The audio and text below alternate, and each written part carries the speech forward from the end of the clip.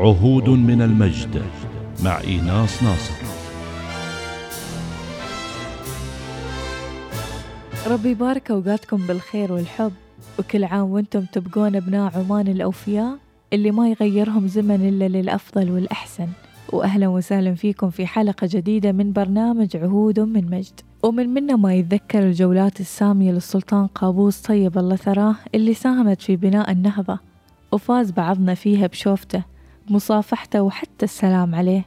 الجولات اللي في كل مرة يعمق فينا درس عظيم وحب وحنان من أب كريم يتفقد فيها أحوالنا ويلبي فيها احتياجات المواطنين اللي يجمعهم حوله يتكلمون بعفوية واسترسال. عادل الروشدي كان أحد من شهد هذه الجولات ومواقفها المختلفة. أول جولة كانت 92. أنت شهدتها وحضرتها؟ أيوة. خبرنا كيف، إيش ملامح هذه الجولة، وين كانت؟ والله كانت طريق الباطنة. كانت طريق الباطنة، كنا طلعنا إلى السويق ومن ثم إلى صحم، ولاية صحم، ومن ثم إلى سحار، ومن ثم إلى شناص، وفيما بعد رجعنا طبعا إلى الداخلية وهي مستمرة. وكانت هذه الجولة 3 أشهر يعني. ما شاء الله، يتنقلون من محافظة لمحافظة. من محافظة، وكانت 3 شهور يعني هذه الجولات. يعني في الجولات كانت مقابلة المواطنين وتلبية طلباتهم، كان يلبي لهم طلباتهم في كل شيء. وطبعا من غير أنه هو كان يعني يطلع بروحه، يعني مثل في السيارة ويشوف الناس بنفسه. يعني كان الصباح يعني على 10 أو 11 صباح كان يلف على المخيم يشوف الناس وكذا، يعني من برا لبرا يلبي احتياجاتهم، يعني سواء كانوا نساء أو كان أطفال أو كانوا كبار في السن أو شباب يعني. أكيد أسمع هذه الجولات يعني في تطور الكثير من المواضيع وتطور كثير من القطاعات. ما هي الأشياء اللي لمستها أنت أستاذ من خلال هذه الجولات السامية؟ في ناس يعني ما عندهم مساكن مثل ما تقولي، في ناس ما عندهم كهرباء، في ناس ما عندهم ماء. يعني مثل هذه الأشياء توفرت لهم من الجولات السامية. في ناس يعني عايشة ما حد يعرف عنهم، لأن أنت في النهاية لما ما بتروحي هذه المنطقة أو ما بتشوفي هذا المكان ما بتعرفي إيش اللي فيه وإيش اللي ما فيه. فهو الله يرحمه كان يطلع على كل صغيرة وكبيرة، كان يدقق يعني ويسهر من راحة المواطن ويسهر عشان الشعب. الله يرحمه يا رب العالمين ويغمد روحه جنات النعيم. آمين يا رب. وعلمنا كيف كانت حياة الناس عايشة زمان وكيف الحين يعني. هذا من ضمن القصص اللي كان يرويها لكم جلالة. نعم نعم. وكنا يعني في الجولات طبعا كانت الجولات أول يعني مثل ما تقولي يتعامل من أسبوع إلى 3 أسابيع بالكثير. بعدين استمرينا في الجولات لا من شهر إلى 3 أشهر، إلى 3 أشهر وشيء طبعا. وكانت جولاتنا في يعني مثل ما تقولي في السيوح، وكان كل مكان ينزل فيه يسمي هذا المكان، يعني مثل سيح الرحمات، سيح البركات، سيح هم الزمايم كذا يعني. ومعظم الأسماء كانت أسامي إيجابية تعطي يعني طاقة حلوة للمكان، مثل الرحمات طبعاً. والبركات، وأيضا السيوح الكثيرة اللي سميت من قبل طبعاً. جلالته. أيوة طبعا صحيح. فكنا نتعلم، فكنا نحن بالنسبة لنا هذا أب إلنا يعني، لأن تعلمنا الأشياء من صغار نحن. يعني تعرف اللي السنة يكون الحين سنة 15 سنة أو مثلا 12 سنة أو شيء، فتعلمنا منه، ما نقصد كذي بس نتعلم منه، هو كأب كان لنا يعني. قصص كثيرة ما زالت تتحرك فينا الأشواق والحنين له طيب الله ثراه، ومواقف ما تكفيها الدقائق لو تكلمنا عنها صارت فيها المخيمات، واللي كان هدفها تلبية احتياجات المواطنين والاستماع لهمومهم. والله شيء من المواقف اللي شاهدتها أنا يعني، وما كنت بالصدفة يعني.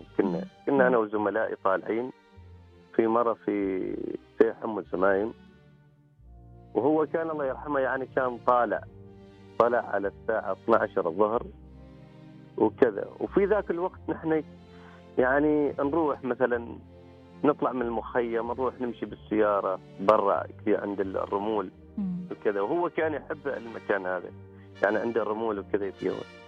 فالمواقف اللي شاهدتها كان في يعني رجل شايب كبير في السن تقريبا، كبير يعني، وكان لابس بشت وكذا يعني. فكان هو يدور، وهذاك الشاب كان بوحده يعني موجود هناك في هذاك المكان.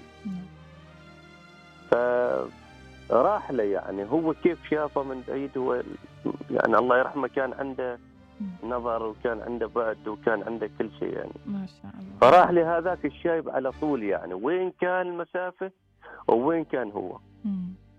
فنحن بس وقفنا ننتظر نشوف هو كيف راح له. وراح الله يرحمه إلى يعني مثل ما تقولي إلى هذاك الشايب. ويعني الله يرحمه تواضعه وطيبته وكذا، نزل من السيارة يشيل هذاك الشايب وجلس يسولف معه يعني.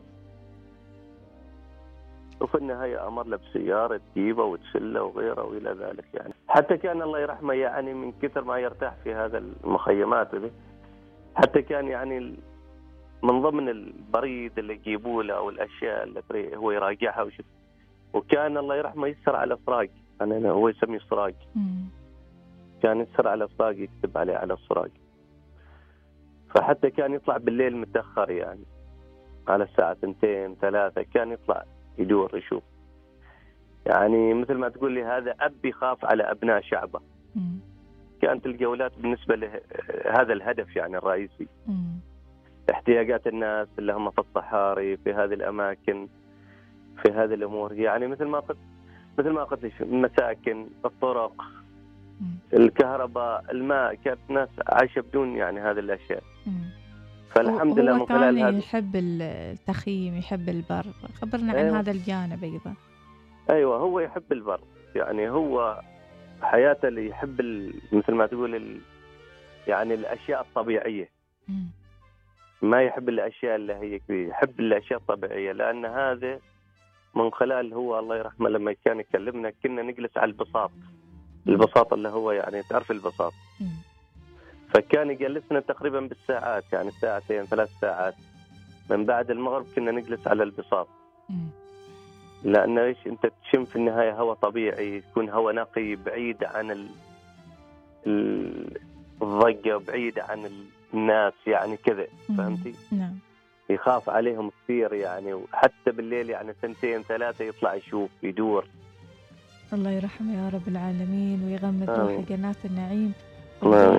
نعاهد أنفسنا، نعاهد الوطن، نعاهد السلطان هيثم بن طبعا أن نواصل العطاء، نواصل مسيرة الخير، نواصل كل ما بدأناه مع جلالة السلطان قابوس بن سعيد طيب الله ثراه. الجولات السامية ساهمت بشكل كبير في دعم مسيرة النهضة المباركة من البدايات، والحين يدور كل واحد منا أن نكمل البناء وما ننسى أي درس تعلمناه من جلالته ربي رحمه.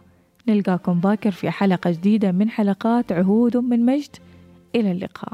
عهود من المجد يأتيكم برعاية أوكيو. معا نحقق المزيد. هوندا باور أوف دريمز، الجامعة الألمانية للتكنولوجيا في عمان. ارسم مستقبلك، غير عالمك. مركز البهجة، وجهة التسوق العائلية.